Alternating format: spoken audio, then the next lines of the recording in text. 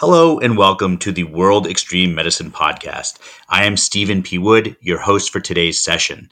I'm a critical care and emergency medicine nurse practitioner and World Extreme Medicine fellow, and I'm very excited to have you joining us today. I'm delighted to introduce our guest today, Lisa Vanderslice. Welcome, Lisa. Thank you. Thank you for having me. Oh, we're excited to have you. And I think this is a great topic, and I think one that's going to be of real interest to all of our listeners. And I think there's a lot for us to learn from what you're going to share with us today. But I want to start with Lisa. Tell us a little bit about yourself and some of your experience. Yes. So I am originally from the Netherlands. I grew up in Groningen, a city in the north of the Netherlands. I also have German and partially in German as well in the past 2 years. I am a senior at Harvard College. I study government and Middle Eastern studies. And outside of academics, I'm very interested in anything outdoors and traveling. So I love sailing, skiing, hiking, running, biking. I try to backpack whenever I can and be outside whenever I can. Great. And Harvard, as many people will know, a fairly esteemed college and university here in New England, in Cambridge, which is just outside of our largest city in Boston. How have you found the Northeast for backpacking? Have you done some of our White Mountains or any hiking up in that area or Vermont? I have done quite some hiking in the area. Not necessarily backpacking, mostly through the Harvard Outing Club, and they organize a lot of day trips in the area. So I've done a lot of that. I did a little solo trip to Montreal a few years back, but other than that, I haven't really backpacked here. I would say the backpacking infrastructure in the Northeast or generally in the US is not super easy, and also the country's quite big, so it takes you a while to get from place to place. But I've definitely enjoyed the nature in the Northeast. Well, great. I'm glad to hear that. I cut my teeth on the White Mountains of New Hampshire and spent a lot of time hiking and backpacking, including some winter camping in those ranges. So I definitely hope that you get a chance to see some of those. But we'll get back to that. It's interesting to hear you say that there are some significant differences, and we'll talk about that here again soon.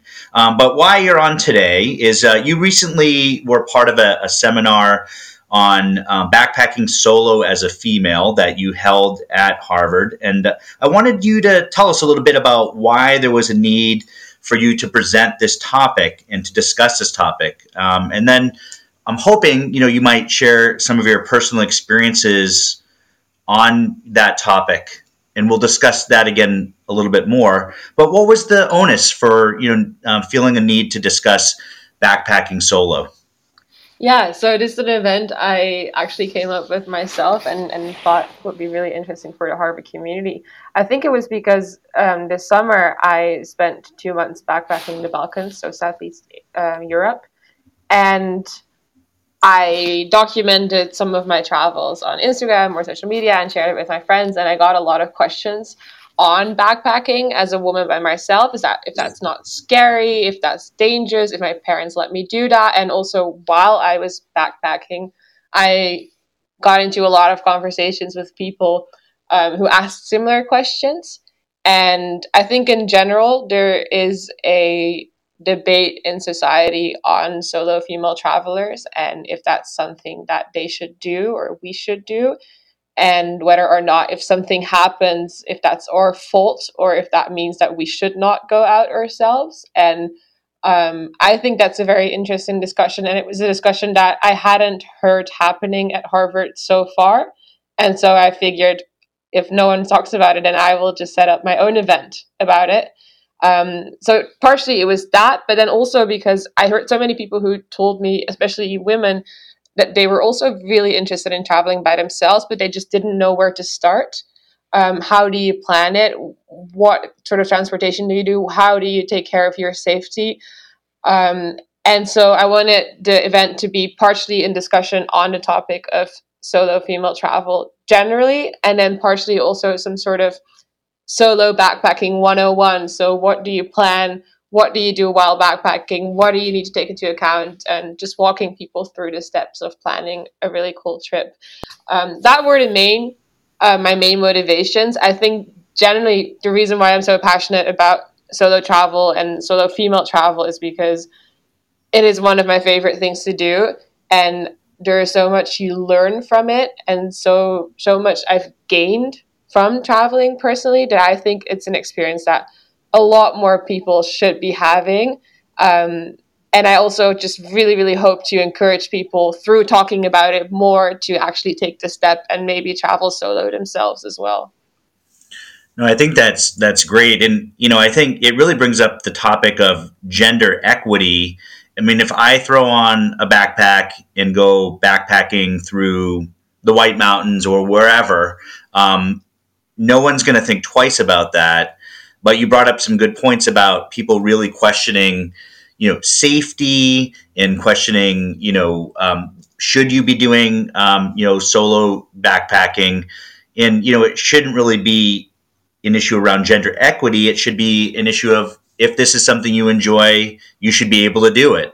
And I had a really good conversation recently with Julie Rack, who talked about gender equity in mountaineering, and how oftentimes those individuals have been overlooked by society. We're told they couldn't do the same kind of mountaineering that men did. Was there something about equity that you have thought about with regard to backpacking, or is it just that you just kind of wanted to talk more about your experience and how to safely do it? No, there's definitely some sort of equity involved, especially also because the event was part of Women's Week, which is a week-long sort of series of events organized by the Harvard College of Women's Center. So the female identity aspect was quite central to it. And I think in general, when we talk about the topic of women traveling, I think often what you will see in the media, or when you Google female solo, female travel, is you see a lot of horror stories of women backpacking alone going wrong, of solo female travelers getting attacked, murdered. And then often the articles after an event like that talk about questions like, well, why was she alone here in the first place? Why was she hiking by herself in the woods anyway? Or why did she travel to this city in the Middle East by herself anyway? She should have known that that's dangerous, and she should not have done that, or she should not have been alone. And I think that sort of emphasis, first of all, is very much victim blaming, right? Because it's not the fault of the woman, or anyone for that matter, that that something happens.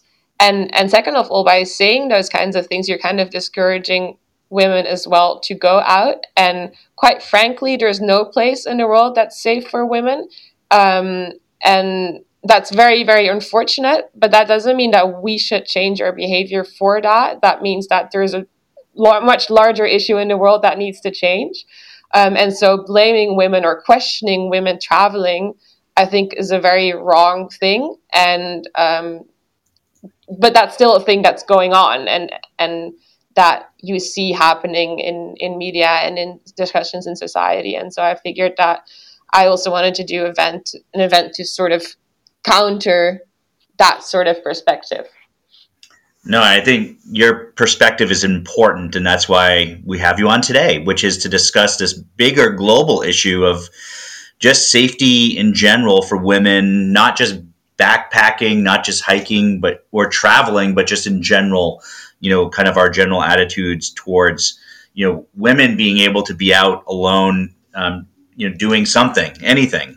And that's a bigger global issue. And it's great that you were able to, discuss that issue in that platform. And I'm hoping, our discussion leads to bigger discussions here today as well in our community, which, has many people that love the outdoors, and for, any one individual to not be able to feel safe doing this, that's a tragedy and a travesty. And, anyone should be able to feel that they can go pick up a backpack and get out there in the woods, get up there in the mountains and enjoy themselves.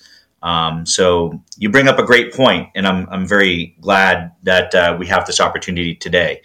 Have you had any personal experiences that you mentioned? A lot of your own friends were questioning, the safety, and have you had any personal experiences that you are willing to share with us in your travels?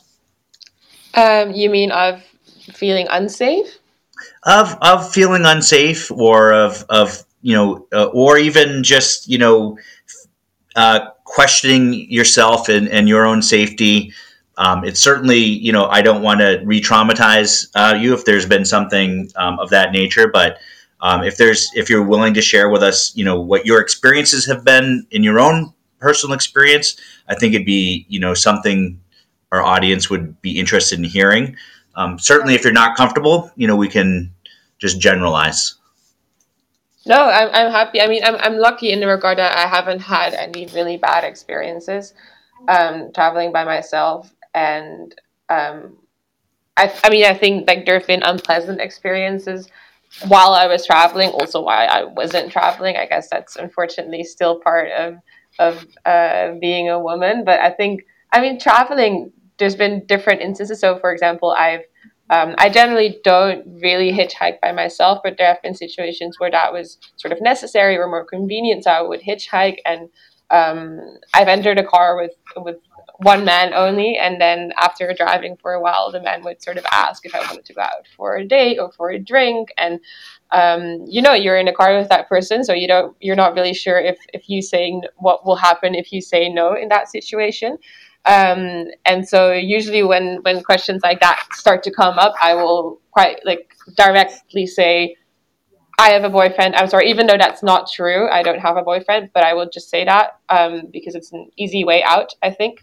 Um, I will say, like, I have a boyfriend. I'm sorry. And also, you drove me far enough. Can I get out here now? And luckily, that was always the case. So I could always get out in those situations.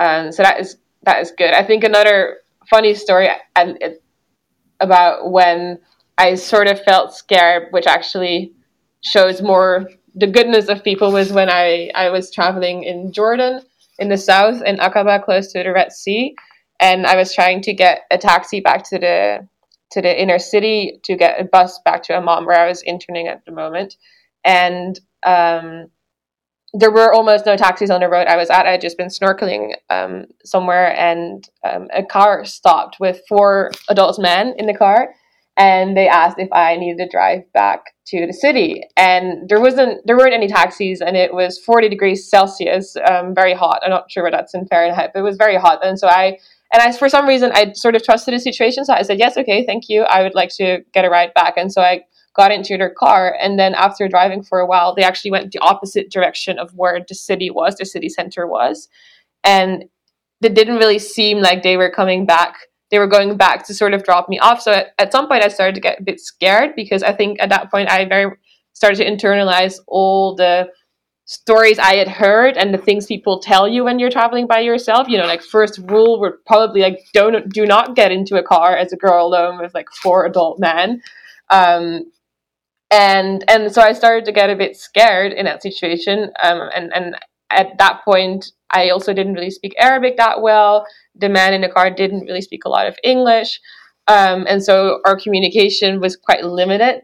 And but they started to. I started asking questions like, okay, when are we going to go back to the city? When am I going to, get my bus? Because they kept on stopping at the road, like picking up a different man, dropping off another man, and I was very confused. And so they started to notice that I was a bit scared. And so what the driver did, was he pulled out his phone and started showing pictures of his daughters, sort of in sort of a universal way, I guess, without language, to show that, don't worry, I have daughters too. I care about the safety of girls, or something like that, which in fact calmed me down a bit, because, yeah, somehow I figured, if this man has two daughters, he won't do anything bad to me. And so we kept on driving a bit for a while. But after a while, we still didn't get closer to the center of the city. And I asked again, like, are we going to go back? I need to catch my bus.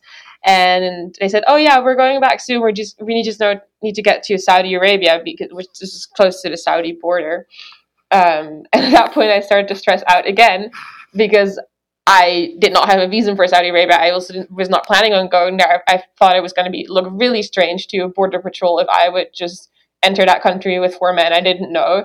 And so I was again a bit worried. And then we ended up driving really, really, really close to the border, and then picking someone up, dropping someone else off, and then turning around. And then we actually drove all the way back to the city center, and they dropped me off, and I got my bus, and everything was fine. And they were all great and really nice people, but it was a very interesting dynamic, sort of, where when I got into the car, I wasn't worried. I think somehow intuitively I trusted the situation. But then when I sat there and I was thinking about everything people say about traveling, and I could already see the headlines of like, girl gets into a car with four adult men and disappears, or so, um, and thinking that I was really stupid for doing that. So I think, and generally, I think the what I've learned from traveling is, for every bad person or person that makes you feel uncomfortable, there are 10 good people. For every one person that's bad, there's like 10 good people, and 10 people that help you just from the goodness of their heart and who have no benefit from helping you. But that was, I think, a funny story of how some sort of like what other people tell you about the dangers can also become internalized, but may not always be wrong. No, that sounds like a harrowing story, and yeah, certainly traveling to another country while hitchhiking seems like it could be problematic. Thankfully, I have about a 0% success rate hitchhiking, so you one upped me there for sure. So I'm sure you learned from that experience, and you, it sounds like you had a lot of experience and were able to take these experiences and bring them to an audience to share. What are some other things that you can share with us? What are some of the tips and advice you gave during the seminar that you recently gave on backpacking solo as a female?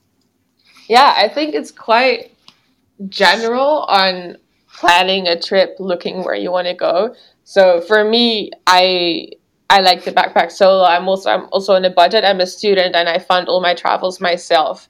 And so money is a very important factor as well. I think that's also generally important when you talk about safety, because it's easier to ensure your own safety when you're spending more money. You could, for example, take an Uber from a place to another place instead of walking or taking public transport.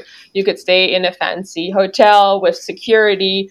I don't have the money for that, so I will take public transport or I will walk from place to place. I will stay in hostels, usually in the largest dorm they have, which means you're in a room with 14 other people.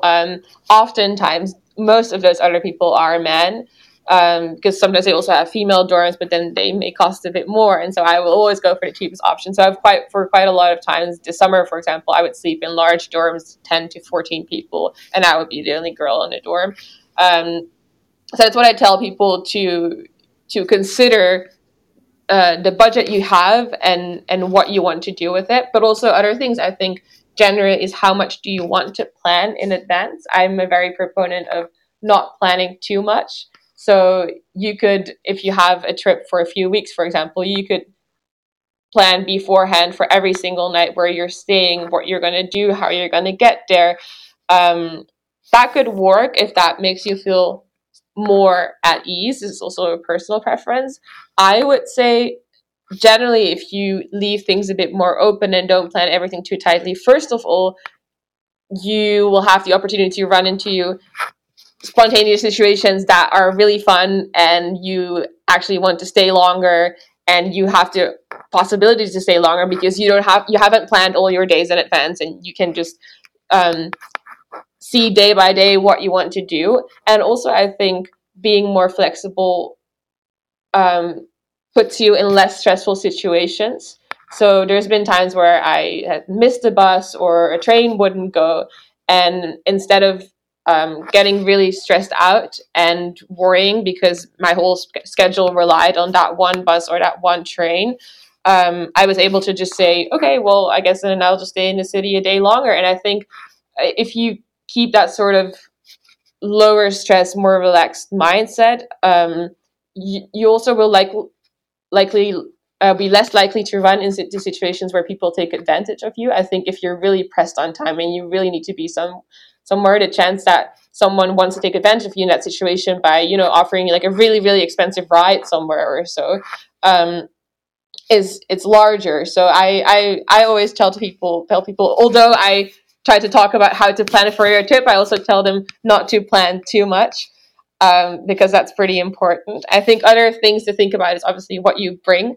So and this again, I try to not tell people too much what they should or should not do, because I think this very much depends on personal preferences. So I'm not someone who brings a lot of those like safety gadgets, I guess, with me. Yeah, I think general backpacking things like where do you keep your money, where do you keep your valuables? Preferably, don't bring too many valuables. Is quite important to traveling. Look where you're going. So destinations definitely matter. Do you speak the language of the destination or not? Is it far from home or not? Is the country where you're going to travel similar to your home country or the country you're living in or used to or not? That also matters. I generally encourage people to who travel for the first time by themselves. You know, like wouldn't say don't go too crazy. Don't go somewhere that's super super different from your home, because that might be a bit too much for the first time. I really like other places and cultures and regions than the ones I grew up in. But it's also something that you may want to ease into. I'm also very fine traveling in places where I don't speak the language. I feel like there's always a way around that, and especially nowadays with Google Translate and things like that, you always have options if you can't find your way in any language you speak. But those are also, I think, important things to consider when Sure. people travel. Yeah. Now, you mentioned, I think it is also a good idea to be a little bit flexible with your schedule when you can. Do you, though, communicate with someone about your whereabouts? Do you normally let someone know, hey, I'm here, I've made it here? Do you feel that that's something that's been an important part of your experience, or is something that you'd recommend to others to make sure that someone knows your whereabouts and how to get in touch with you? Yeah, that's actually a good question, because that's something I've changed recently. I think before, so before this summer when I would travel by myself, people would no one would really know where I was. My parents and friends would probably know the country, perhaps the city, maybe not the city where I was, but not really. And then this summer, when I backpacked for 2 months myself, I figured that it may actually be smart that there is someone in the world who knows where I'm staying or where I am approximately with regards to city and country. And so what I would do is I would usually stay in a place for like 3 or 4 or 5 days. So I would message my parents which city, which country I was in, and then which hostel or like couch surfing address I was staying at. That was basically it. Not a lot of other whereabouts. So sometimes they wouldn't hear from me for 3 or 4 days. That works for me. I feel comfortable with that sort of safety, but I also know travelers who share their GPS location with someone at all times, so that there's someone who can find them at all times. And I think especially if you're so often when I backpack, I'm not in super remote places. So I know that there will always likely be people around. But if you're backpacking in nature, and it's unlikely that you will see anyone for a week or so, I think it's definitely useful to somehow share your location, either once in a while or continuously, whatever is your own comfort level. But in that case, if something happens to you, then it's nice that someone knows where you are approximately. And yeah, and I think it's a good way of checking in with people every once in a while. But this is, yeah, again, it's a personal preference thing, right? I'm very comfortable not um, saying specifically where I am every day. But if that makes you feel more safe, if doing that makes you feel more safe, then it's absolutely something you should do. Sure. And of course, pepper spray also can be a really great seasoning on food sometimes as well. Aside from, but all kidding aside. So you mentioned, though, traveling to different countries, and I want to get back to the equity piece of that. Are there countries that you've been to or that you won't go to because of the way that women, especially solo women travelers, might be treated. And in some countries, it might not even be allowed for a woman to be unaccompanied. Have you had that experience, or what can you speak to? How can you speak to that experience? Yeah, I haven't had that experience. But I have a lot of people asking me on that specifically because I enjoy traveling in the Middle East, and I think a lot of people regard the Middle East as a place that's quite hostile to women. Um, I think there's two. I think two things are important to say for this sort of question. So first of all, there's very much a difference. But so if people will look at countries that are safe for women to travel, often what they will find is like the rate of violence against women. But important to note is that this rate of violence against women almost always is made up largely by domestic violence, and that's absolutely terrible. But that means that that's not something you'll likely deal with as a traveler in that country. So even if a country has a high rate of domestic violence, it might not affect you personally a lot. So that's always where I think it's important to separate the two of those. And then second of all, I don't really believe in dangerous countries or dangerous regions. I think there are dangerous people, but dangerous people exist everywhere in the world. And so I I think women can travel solo anywhere in the world, and I think they should. Um, I've traveled in places in, I guess some people would consider a country like Jordan or a country like Lebanon or Palestine more dangerous for women, which I absolutely do not believe. But those are the kind of questions I do get when I say that I travel solo in those places. Um, I'm also planning to travel to Iran next year, for example, which is a country where a lot of people ask me about if that's even allowed as a woman or if that's not scary or dangerous. Um, I it's a hard question because I do not see it that way, but I also understand with the sort of images you see from a country, especially in media, that's maybe an impression you have. Um, for my experience, the experience I have as traveling solo in the Middle East compared to, like, let's say traveling solo in Europe is not different at all. In terms of being a woman, there's not a big difference in that. The only thing is that you might see fewer solo female travelers in those places than that you maybe see in Europe. But it for me, it never really affected my safety or my feeling of safety. Um, but yeah, that is again a personal experience. Obviously, there are precautions that you take as a woman. I usually don't go out by myself alone at night if I know that the area is quite deserted. But this is also an interesting thing. For example, like in some European countries, in at night, cities are really empty, and so I would feel quite uncomfortable walking around there alone at night. Whereas in a place like Istanbul, for example, in Turkey, the streets are still quite lively in the middle of the night, and so I have no issue walking around by myself because I know that there's people everywhere, and I'm never really completely alone, and so that also um, affects my decisions on my own safety. So will I go out? Will I not go out? And yeah, so I don't think I know in terms of like a country where women cannot really travel alone. I think Saudi Arabia until recently was a country where women were not allowed to travel without a male sort of chaperone. If I'm not mistaken, they actually changed that law, and I think as a tourist in general, you have a bit more opportunities there to travel by yourself. Whether that's good or not, I think that's it's obviously not fantastic, but you could. And so I think, yeah, as long as like the country is not in a full-fledged war, um, I don't think that there's necessarily like a dangerous place where women cannot travel at all themselves. And you seem to like to travel to warm places. Yeah, Is I that true? mean, I like a lot of Really, climates, but warm places too. yeah.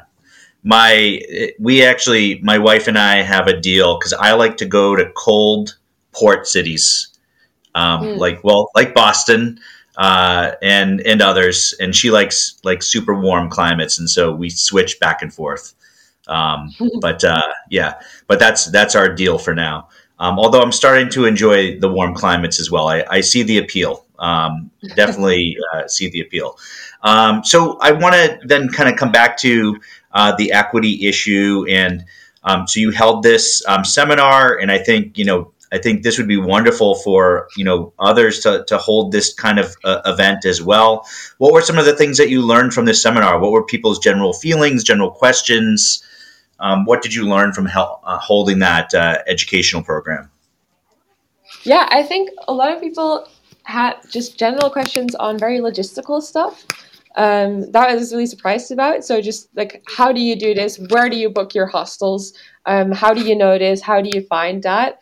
And so that I was quite surprised about, because I like at some point I had those questions, but first I somehow figured out how to do those things as well. I think it's a lot of Googling and reading travel blogs and those kinds of things.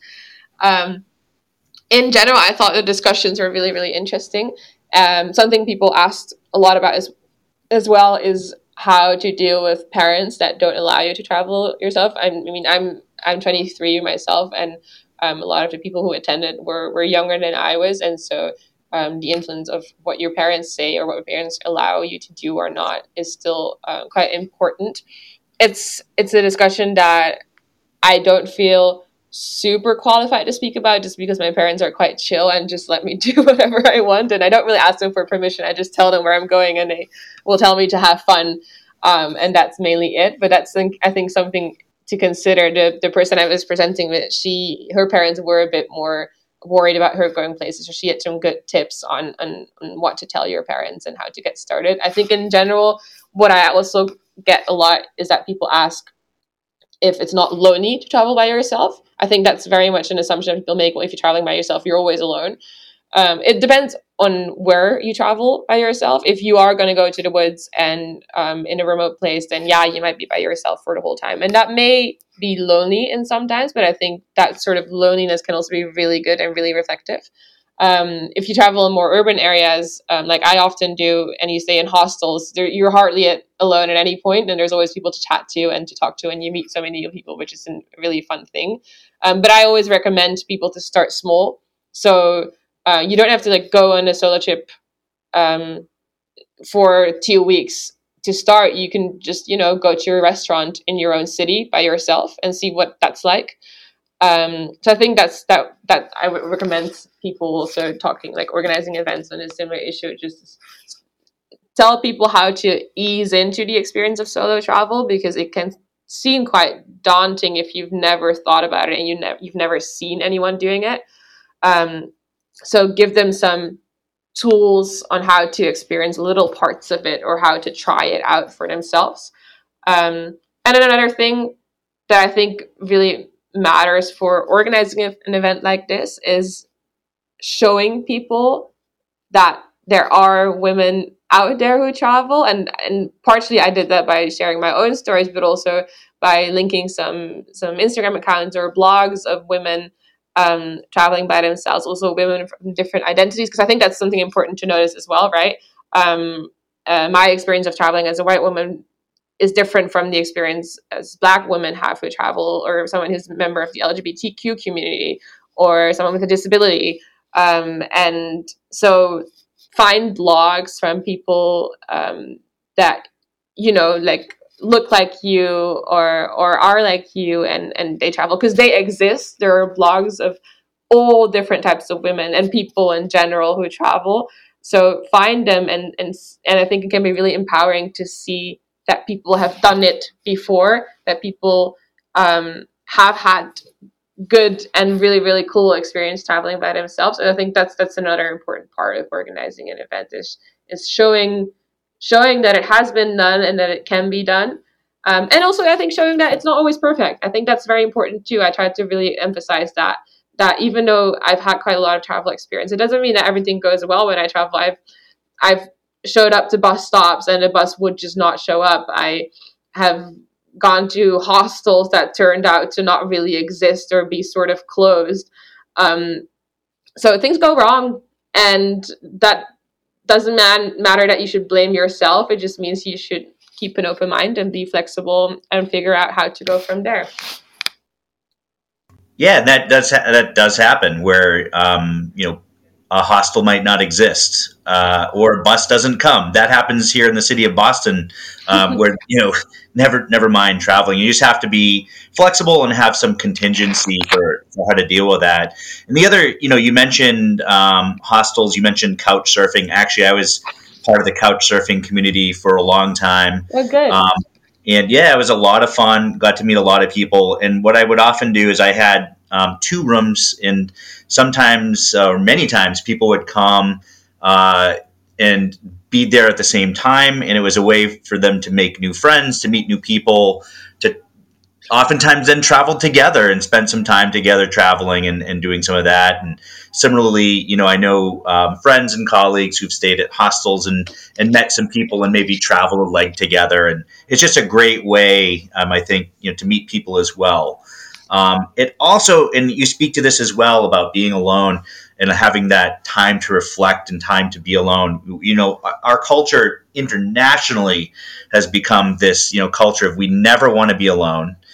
We always have to have someone with us or something with us. It's usually our phone, and we're looking at Instagram or things of that nature. And there's just so much to be said, actually, I think, for just putting that phone down and being aware of your surroundings, not from just a safety perspective. I'm just saying for just bringing things in and, taking that time to really soak in a city, soak in the environment you're in, be it the woods or mountains, and just be comfortable with being there alone. And that can be really, in my opinion, really rewarding.